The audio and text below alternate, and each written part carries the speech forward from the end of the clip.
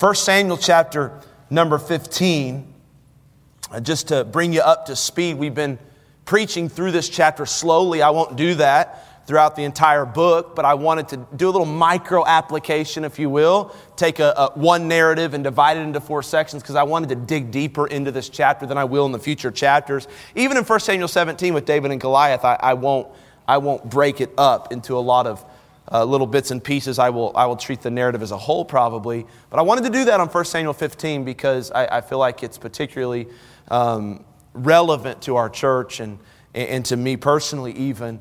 And so in verse 1 of chapter 15, it makes it clear what the context is. God has come to King Saul through Samuel and has given him a word, given him a command. And he said this, I want you to utterly destroy all the Amalekites, leave none.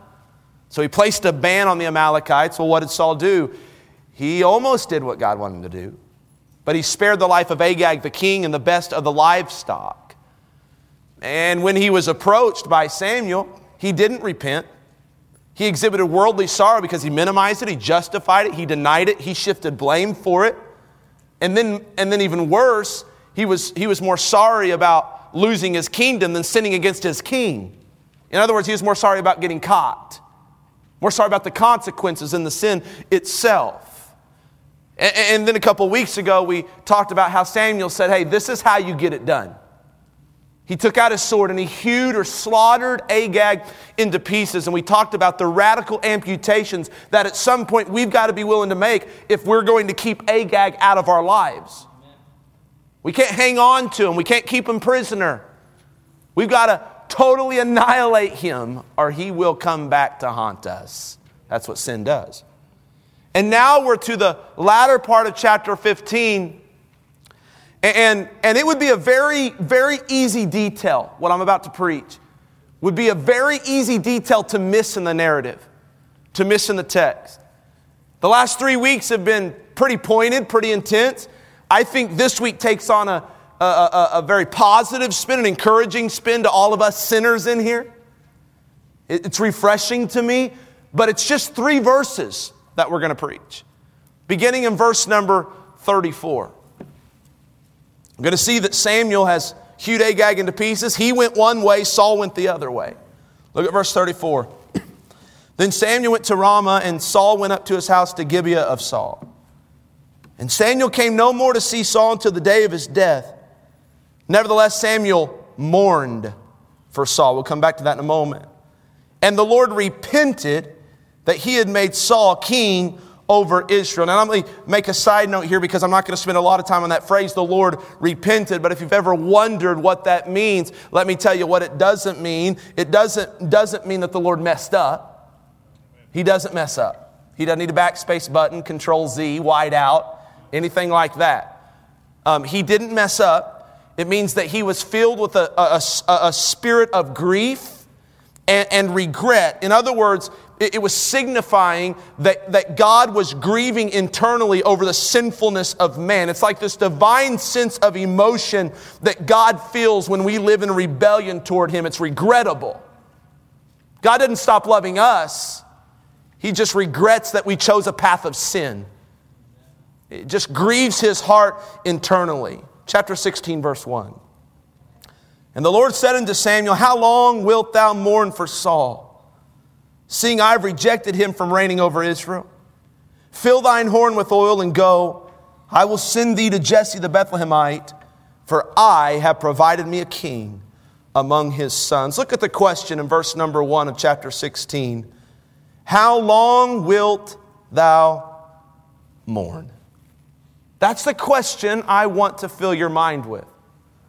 How long wilt thou mourn? Now, when I talk about mourning in this sense right here, I want you to know what I'm talking about. I want you to know what the original writers were talking about. This is a very severe word. Are you listening? This is a word used throughout Scripture to describe the deepest possible type of grief. In the Hebrew, it literally meant this, to bewail. When you see this word used in the Bible and other places, it's almost exclusively used to describe the grief somebody feels when they lose somebody close to them. when they bury a loved one. For instance, you could go to Genesis 37 when Jacob heard from his sons the made-up story that Joseph had died. He'd been killed by an animal. Look what it says. Jacob rent his clothes. That means he tore his clothes. He put sackcloth upon his loins and mourned for his son many days. He was convinced his son was dead. And he mourned as though he was dead. Same exact word used in 1 Samuel chapter 15.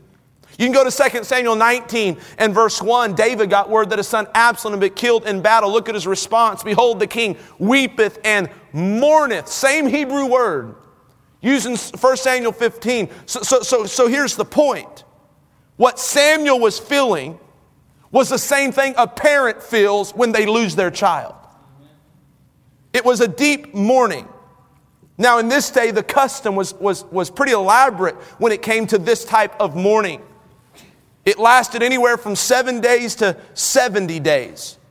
Many times they would rent their clothes. They would tear their clothes. They would dress themselves in sackcloth like something that represented mourning and grief. They would pour ashes or dust over their head. Many of them would shave their heads. They would fast for many days. Oftentimes they would hire professional mourners. Well, seriously, in the Middle East, they would hire these ladies that would stand outside of their homes and they would literally bewail out loud. Sounds like a strange practice, but what it was signifying to the village or the townspeople around them was, don't come in. This person is hurting deeply. This person is in a season of mourning. Pray for them. They are grieving deeply, and they would hire these professional mourners. I say all that to get you to realize what Samuel was going through here. There's a reason God said, how long are you going to mourn? Because Samuel was indeed mourning. He wasn't sad. He wasn't disappointed. He didn't have a bad day. The man was crying and grieving and renting his clothes and shaving his head and fasting for maybe up to 70 days because he felt like he lost his own son. You might say, well, Saul wasn't dead. Why was Samuel grieving to such a degree? Well, if you paid attention in verse 35, the writer says Samuel came no more to see Saul until the day of his death. To Samuel, Saul might as well have died because this would be the last time he would see him. What's obvious here is that Saul meant a great deal to Samuel. You don't grieve this way and this deeply unless this guy means a lot to you. Why was that the case? I'll tell you why it was the case. Because Samuel had been Saul's mentor. His father figure. Think about all the things that Samuel was there to witness and to walk Saul through. It starts all the way back in 1 Samuel chapter 8 when the children of Israel said, we want a king. God said no, they said yes. God said no, they said yes. And God finally gave them what they wanted, which is a dangerous thing for God to give you what you want, and what you want is not what God wants. And Samuel was there to go through all of that with them. Samuel was there to see this young man from the tribe of Benjamin, whose name was Saul, a goodly young man, even had a humble spirit, head and shoulders above everybody else, tall in stature, strong in physique, looked just like a king would look. And Samuel was the one to find him. Samuel was the one to anoint him with oil. Look up here. Samuel was the one to take that horn of oil and pour it over his head, give him a kiss on the cheek so as to say, I approve of you. And Samuel was there to watch as God put down his spirit on King Saul. Like he divinely empowered him to lead in military victories and to lead these people when Saul, all he had was like a farming degree. He wasn't dumb by any stretch of the imagination. He was a smart man, a strong man, a hardworking man, a blue-collared man. He just wasn't familiar with leadership principles in terms of a nation. But God put his spirit upon him. Samuel saw that. Samuel walked him through those early steps, but then 1 Samuel 13 came, and Samuel had to watch as Saul took upon himself the role of a prophet, the role of a priest, and he made that burnt sacrifice. He didn't want to wait on Samuel. He got desperate. He got impulsive. Remember that message I preached, that you only make matters worse when you take matters into your own hands? And Samuel had to watch that, and Samuel confronted him and said, Saul, you should have slowed down. You should have waited on me. I said I would be here, and you just got impatient and impulsive. And instead of Saul repenting, he excused it away. Samuel was there to give him the conditional prophecy. If you don't repent, you're not going to be king, and your sons aren't going to be kings. We get to 1 Samuel chapter 15. Destroy all the Amalekites. He doesn't do it when confronted. He excuses, denies, minimizes, and blames other people. And it was Samuel that had to look at him in the eyeballs and say, I gave you a conditional prophecy in 1 Samuel 13, and now this prophecy is no longer conditional. God is done with you. You will not lead God's people. And what he meant by that is not that you stop being king at this moment. You can be king the rest of your life, but Jonathan will not be the next king of Israel. The dynasty will not continue within your family. It's done. You've messed it up. You've ruined it. You had all these chances, and Samuel had to watch Saul go from someone with a lot of potential, someone who the Spirit of God empowered, to someone that made a mess of their life. You ever watch that happen in somebody's life? Being a youth pastor for a decade, I watched a lot of young people that we threw our life into. We paid for them to go to camp. We paid for them to go to youth conferences. I showed up when their parents were ticked off, didn't know what to do with them. We invested into them. Some people paid for them to go to the Christian school in some regards. Boy, we watched some teenagers that had so much potential, had so much investment, had so much love, and they got with the wrong crowd. Something happened, they got a chip on their shoulder, and they struggled with authority, or whatever the case might be, and they just started down the wrong path. And here's what I felt so helpless. I felt like Samuel had to have felt on this day. I could do nothing to stop it. I can't change their behavior. I've had talks with them. I've tried to shake them into a good attitude. I can't do it. I preached so I was blue in the face. We've punished with grace and we've punished with no grace, and nothing is working. And it's like I can't stop them, but I can see their destination. And my heart to this day still aches over the people that has so much potential and then just blow it. Like it almost mourns in that situation. Some of you have your own children,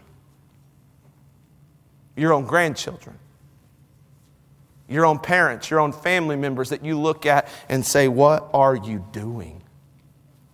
What are you thinking? You know better. You were raised better. You know God. You know Jesus Christ. You know the Bible. You've had a good church. I know we weren't perfect, but what in the world are you doing with your life? And in those moments, you might get a small glimpse of what Samuel felt like. In your heart, you have stayed up at night praying and mourning. You've been frustrated. You've been angry. You've been deeply sad, even embittered at times. What is going on? Yeah. I've watched marriages that had so much promise, marriages that we took through marriage counseling, marriages that were so happy at the start, but they begin to neglect each other over time, and a decade into their marriage, they just no longer even love each other. All it is a business agreement. All it is them staying together for the kids. And as a pastor, I'm looking at that and saying, man, God wants so much more for your marriage. Why aren't you letting it live up to its potential? Why do you just go through the motions? Why are you contented with just a roommate? Why is the only talk you ever have is who's picking the kids up from school? Why? I look at adult children that have severed a relationship with their parents over, I'm just going to say it, stupid stuff. Stupid stuff. And I look and say, why would you damage a relationship with the people that love you the most because of your pride? I've seen parents do the same thing towards their adult children. Stubbornly embittered towards them for a decision they make or how they were treated. And I look and say that relationship, it's going to change. It's going to change over time. As adult children grow and get married and leave father and mother, it's going to distance. It's going to change. But there ought to be a measure of respect and love there for life. Why is it not there? I look at pastors. I see one in the mirror every day. Pastors who are called by God.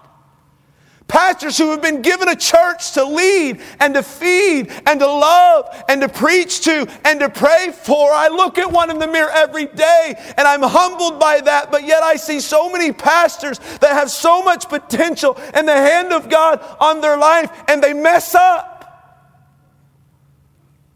They stop walking with God. They neglect their prayer time. They neglect their marriage. And pastors who God wanted to use, it's almost like they just walk away from the pulpit. And if things like this don't grieve you, then you don't have the heart of God. If people you love and know can live in such a way that it is below their potential, they can mess up and fail and walk down a path of rebellion so long that they really mess things up. If that doesn't grieve your heart, you don't have the heart of Jesus. You should never in your heart want to rejoice inwardly in some twisted way about the messing up of another child of God. There should be no sideline conversations that say, oh, I knew they'd get themselves in this mess. There should be no Facebook gossip going on about children of God, especially in your family, especially in your fellowship family, that are in sin. We ought to grieve for them. Mourn for them.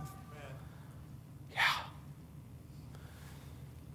Yet, in this room, it might not be that you're grieving over the failure and sin of somebody else in your life.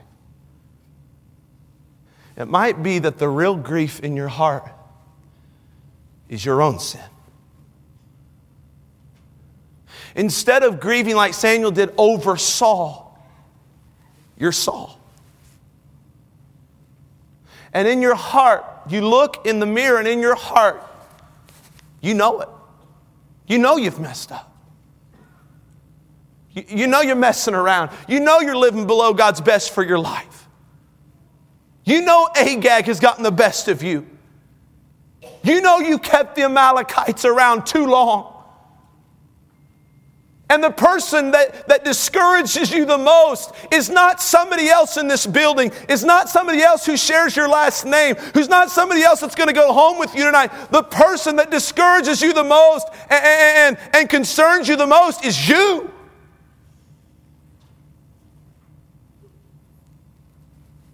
What do you do? What do you do when you're in that situation? When an Agag has held you captive for so long, you come down to an altar, say, I'm sorry, but you do it again. You repent, but you do it again. You start with a clean slate, but you dirty it up again. And if you're honest with yourself, you said, I've tried and I've tried and I've tried. It's not that I've not tried. I just can't keep from falling. And I, for one, am Saul. I am frustrated with myself. I'm discouraged with myself. I can't help but lose my temper. The moment I think I have victory over it, something else sets me off. I can't get over lust. It's pornography. It's wicked thoughts. It's one picture on social media that leads me to one profile, that leads me to another picture, that leads me to another picture. It's my mouth. It's my words. It gets me in trouble at work. It gets me in trouble in my marriage. It gets me in trouble with my kids. It's my laziness. It's my self-pity. It's my pride. It's my impulsive spending. You might just be honest with yourself and say, I'm broken tonight. And I'm frustrated with myself. And if that's you, you might find it very easy tonight to be stuck in what I'm going to call the land of what could have been. That's where Samuel was stuck. kept himself up at night. He was mourning, maybe 7 days, maybe 70. Not feeding himself, not bathing himself. And he was stuck in the land of what could have been. Oh, what could have been if Saul would just obeyed? What could have been if Saul would have just repented when I confronted him? What could have been if Saul would have just taken the empowerment of the Spirit and the calling of God on his life seriously? Oh, what could have been if that boy would have just listened? And he was stuck there. And that's where God comes to him and asks him a very simple but loaded question. He said, how long wilt thou mourn? God is making a statement to Samuel through this question, and he's simply saying this, Samuel, it's time to move on. What's done is done. I've made my decision. The consequences are chosen. It is what it is. Stop mourning and move on. Do you know it's possible to mourn over your sin for too long? Are you hearing me? For the child of God who in God's eyes finds no condemnation, only justification. Do you understand that it's possible for you to mourn over a particular sin for too long? Don't misunderstand me. Mourning is absolutely a key ingredient to godly sorrow that leads to godly repentance. I struggle to accept anybody's repentance as legit if there's no sorrow or mourning attached. Yet God is clearly telling us here that though mourning over our sin is essential, we don't need to stay there forever. Oh, it's good to be humbled over our sin. We can't skip that in the process. But there is nothing humble about sitting around in our own self-pity. There is nothing humble about being stuck in the land of what could have been. Listen to me. Humility is not thinking less of yourself. Humility is thinking of yourself less.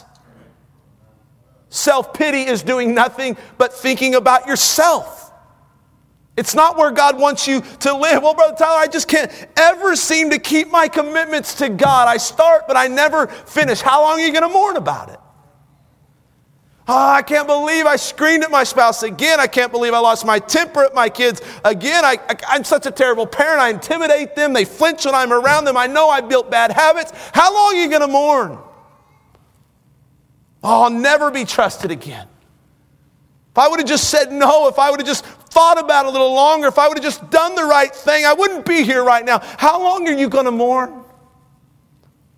Look at me, Pastor, I'm a mess. I told God I would quit this 1,000 times, and yet here I am again. It's making me broke. It's destroying my marriage. It's ruining my conscience and my testimony and my purity. Why even try anymore? How long are you going to mourn? Just move on. Okay, but what do I move on to? I'm glad you asked. The last part of verse 1 of chapter 16 says, God said, fill thine horn with oil and go. I will send thee to Jesse the Bethlehemite, for I have provided me a king among his sons. Look up here, don't get distracted. God told Samuel, I know Saul had a lot of potential. I know he had a lot of promise. The spirit I put upon him was very real. I know you believed in him. I know you mentored him. I know you was a father figure to him. And I know he let you down. I know he sinned. I know he lost his kingdom. But Samuel, listen, that doesn't mean I'm done. These are my people, not Saul's people. Not your people. I've still got a plan. So hey, Samuel, get up. Take those sackcloths off. Put your garments back on. Wipe those ashes off your head. Grow your hair back. Fill your horn with oil. Fire that loud lady on the outside of your house. I've got a new king. I've got a new plan. I've got a great future in store. Hey, though the king failed, the kingdom will still go on. When you sin, guess what? God is still God. God was telling them this, I know you're mourning over what could have been, but it's time to move on to what I want to do right now. And that's the essence of the message for every one of you tonight. Stop mourning what could have been and move on to what God wants right now. Parents, if you messed up, you messed up. How long are you going to mourn about it? Move on. to what God wants for you right now. Maybe God wants you to love your adult child like you never loved them when they were an adolescent. Is that right? Or a teenager, because they're really hard to love. Okay, maybe you messed up your finances. You had to declare bankruptcy, or you're really close. You're in a ton of debt. How long are you going to mourn about it? What does God want for you right now? I'll tell you what He wants for you right now. Better spending, tithing, giving, generosity, faithfulness, not impulsiveness, patience, diligence, hard work. Eat nothing but beans until you get your debt paid off. That's what God wants for you to right now. How long are you going to mourn? You going to keep swiping the card? Move on. Just because you got in debt yesterday doesn't mean God can't help you get out of debt today. He has a future for you. He's not done with you. Okay, so you've built some really bad habits in your marriage, almost to the point where you think you can't overcome those things. And you talk to each other in such a way where it's like you never have a normal conversation. It always blows up into World War III. Okay, how long are you going to mourn about that? God wants you to have a good marriage starting right now. And last time I checked, it's never too late to do the right thing. So why don't you start right now being the wife that God wants you to be? Why don't you start right now being the loving husband that God wants you to be? Teenagers, maybe you've messed it up. Maybe you've given your purity. I hate that if that's the case for you. Single adults, maybe you've given away your purity. Don't let any preacher ever convince you that God's done with you because of that decision.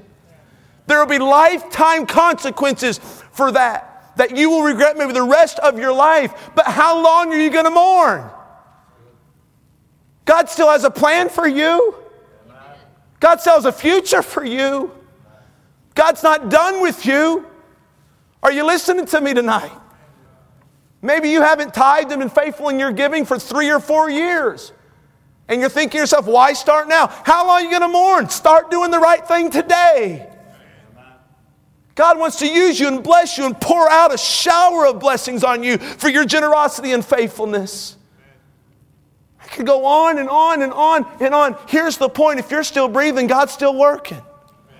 If you're not dead, God's not done. So why are you giving up? God's saying this to you. Fill your horn with oil. Take the sackcloth off. It's ugly and itchy anyway. Grow your hair back if that's possible. Eat some good food. Wipe the dust off your feet, the ashes off of your clothes. Get to an altar and say, God, with your help, I'm picking up my horn of oil and I'm going to walk into the future you have for me. Amen. Agag's a part of my yesterday and you're a part of my today. Amen. See, some of you might have the story of Saul right now, but God is saying this, I want to give you the story of David. In other words, you have a past that haunts you, and God's saying this, if you repent, I have a future that awaits you. And if you know anything about David, he's a pretty good representation of a good future. Surrendered to God. You know what's funny? You look at the hall of faith, as we call it in Hebrews chapter 11. We always brag on those great characters of God, don't we? I got to looking at that this afternoon. You know what I discovered in that list of great characters of God filled with faith? You know what I discovered about every one of those people, men and women? They all messed up. I don't think it should be called the Hall of Faith. I think it should be called the Hall of Grace.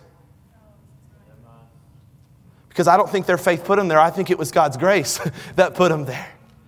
Because I just wrote down a list. Abraham was impatient. Noah was drunk. Jacob was a liar. Moses was a murderer. Ruth was an idolater. Rahab was a prostitute. Gideon was a scaredy cat. Samson was a womanizer. David was an adulterer. Solomon was greedy. Peter was a loudmouth. Thomas was a doubter. Mary Magdalene was demon-possessed. Paul was a persecutor. John Mark was a quitter. Yet those cats are placed on a pedestal. And here's the encouraging thing. They're just like us. If you were to pinch their arm, they would say, stop. That hurts. They're made out of the same flesh and blood that we're made out of. Here's the difference. When they messed up, they went forward. They had the faith to believe that God can pick me up and God can clean me up and God can put me back on a good future, on a good path. They just didn't stay down. A just man falls 7 times and he gets back up again. All 7 times. Stop mourning what could have been. Get out of the land of what could have been if you would have done this, would have done that, whatever. You might have consequences you carry through the rest of your life. You'll have to have God's grace to deal with that. But please, church, start doing the right thing right now. Some of you with your health. Some of you do some things, habits with your health that you keep putting off. And that's the temple of God. And maybe I need to speak to that tonight. Because you know health difficulties brought on by our own bad choices, you understand that affects a lot of other areas of our life. And we don't speak on this enough. And I don't want to be judgmental, condescending tonight, but it's a very real issue.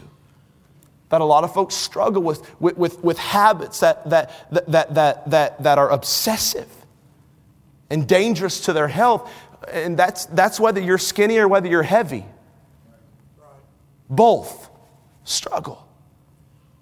And you need to be serious about stewarding the health that God has given you. And if that's your Agag, stop mourning about it. Stop saying, well, I've tried 1,000,000 times. Figure it out. With God's grace and with the Spirit's help. Say, you know what? I'm going to try again. I'm going to give it another shot. And give it another shot. Amen? If you're stuck in the land of what could have been, the message is very simple. Get out. 3 questions. Do you personally need to move on from something? An Agag in your life?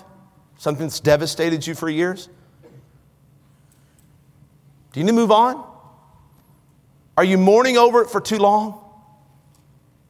How do I know if I'm mourning over it for too long? If you're mourning over it, keeps you from moving on to what God wants you to do right now.